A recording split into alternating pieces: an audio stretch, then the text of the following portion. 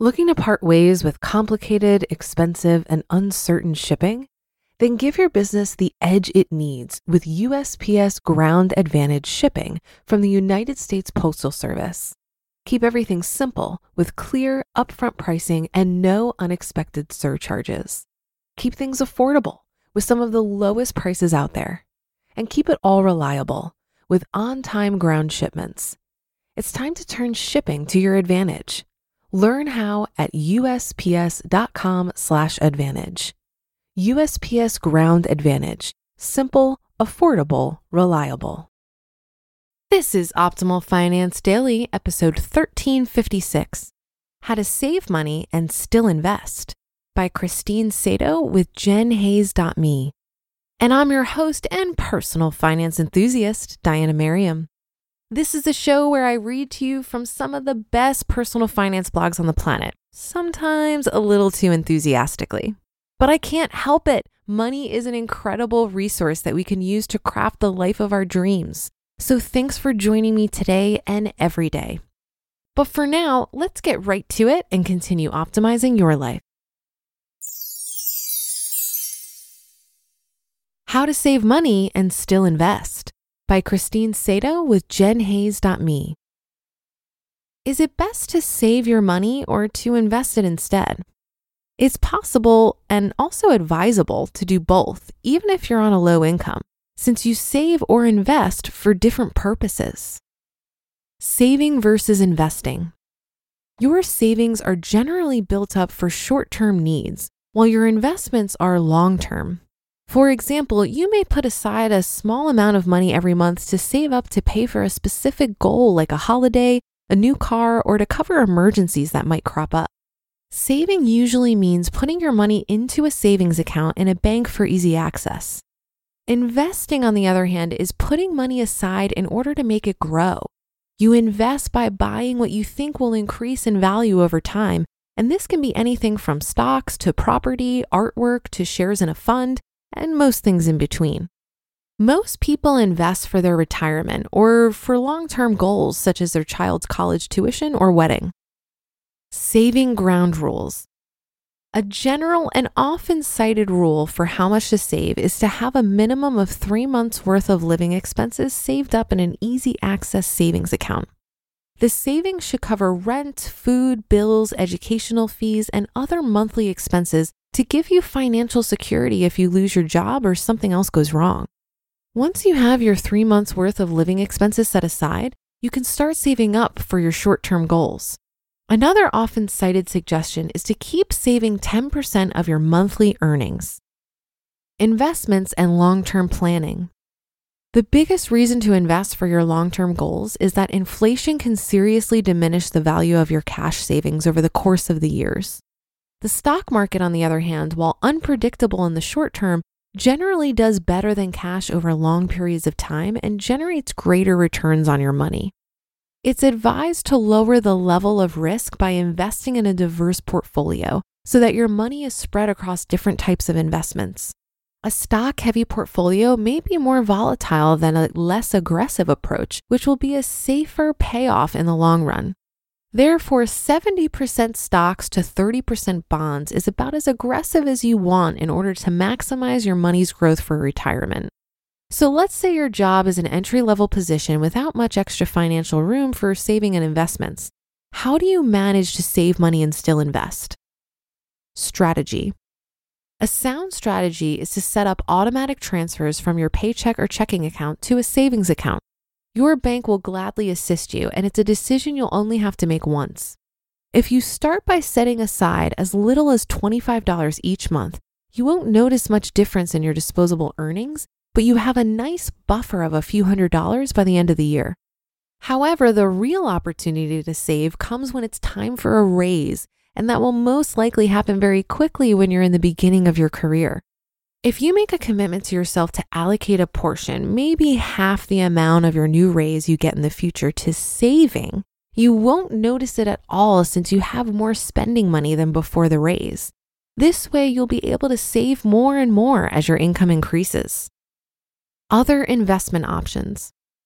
As far as investments go, the best option for young adults is an employer's 401k retirement plan.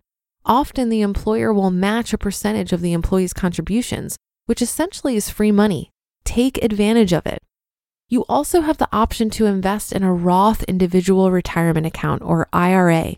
This type of account can substitute as an emergency fund while offering tax deductions at the same time if you make a lower salary.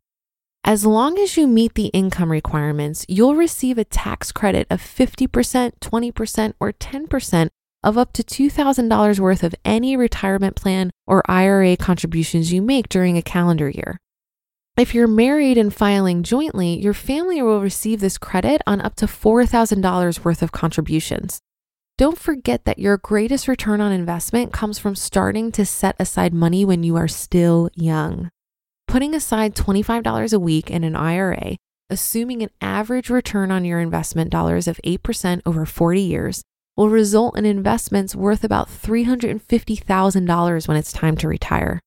So get started with your savings and investments now and see how quickly they'll grow without you noticing much difference in your paycheck. You just listened to the post titled How to Save Money and Still Invest by Christine Sato with JenHayes.me. Looking to part ways with complicated, expensive, and uncertain shipping? Then give your business the edge it needs with USPS Ground Advantage shipping from the United States Postal Service. Keep everything simple with clear, upfront pricing and no unexpected surcharges. Keep things affordable with some of the lowest prices out there. And keep it all reliable with on-time ground shipments. It's time to turn shipping to your advantage. Learn how at USPS.com/advantage. USPS Ground Advantage. Simple, affordable, reliable. If you've been using Mint to manage your finances, I've got some bad news. Mint is shutting down. But now for the good news. There's a better alternative. Our sponsor, Monarch Money. Mint users are turning to Monarch Money and loving it. Maybe you're saving for a down payment, a wedding, a dream vacation, your kid's college. I've found that Monarch makes it so easy to help you reach your financial goals, whatever they are. I definitely wouldn't be able to allocate my finances or plan as clearly without help from Monarch. In fact, Monarch is the top-rated all-in-one personal finance app. It gives you a comprehensive view of all of your accounts, investments, transactions, and more.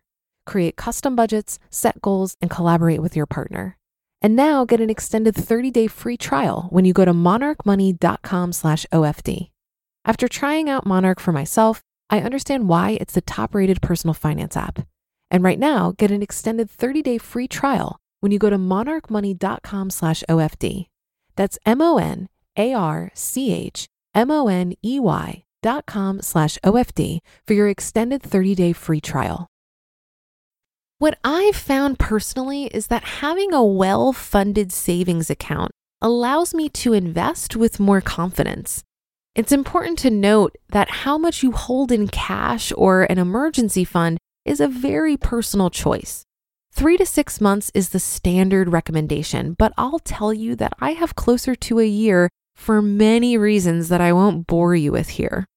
Similarly, a 70% stocks, 30% bond portfolio is recommended in this article, but keep in mind that this also is a personal preference that should take into account your age, financial goals, and risk tolerance. I personally am in 100% stocks because I have a high risk tolerance and my well-funded savings account allows me to feel more comfortable with the volatility that comes with an all-stock portfolio. I look at the money I'm investing as gone, out of the picture, because I'm not going to touch it in the foreseeable future. After you get your cash savings to the level that feels comfortable to you, then you can throw all that surplus at investments. But what if you're still building up that savings account and wanting to invest simultaneously? I think a great place to start is to prioritize the match your employer offers on a 401k or other retirement vehicle, as that is free money. Then whatever surplus you have after that, divide it between contributions to your savings and investments in a way that prioritizes the savings fund. So for example, let's assume you're out of debt and you're contributing 5% to your 401k to get the employer match. And let's say the gap between your income and expenses is $1,000 per month, and you want an emergency fund of $10,000. In theory, you could save for 10 months and then start investing.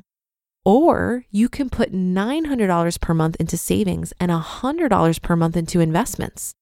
It will only take you about 5 weeks longer to hit your savings goal. And in that time, you've invested over $1,100, potentially reduced your taxable income if you're investing within a retirement vehicle, and benefited from compound interest. All that being said, when it comes to investing while you're working on savings, I'd encourage you to do both. And that should do it for today. Have a happy rest of your day, and I'll see you on the Thursday show tomorrow on Thanksgiving, where your optimal life awaits.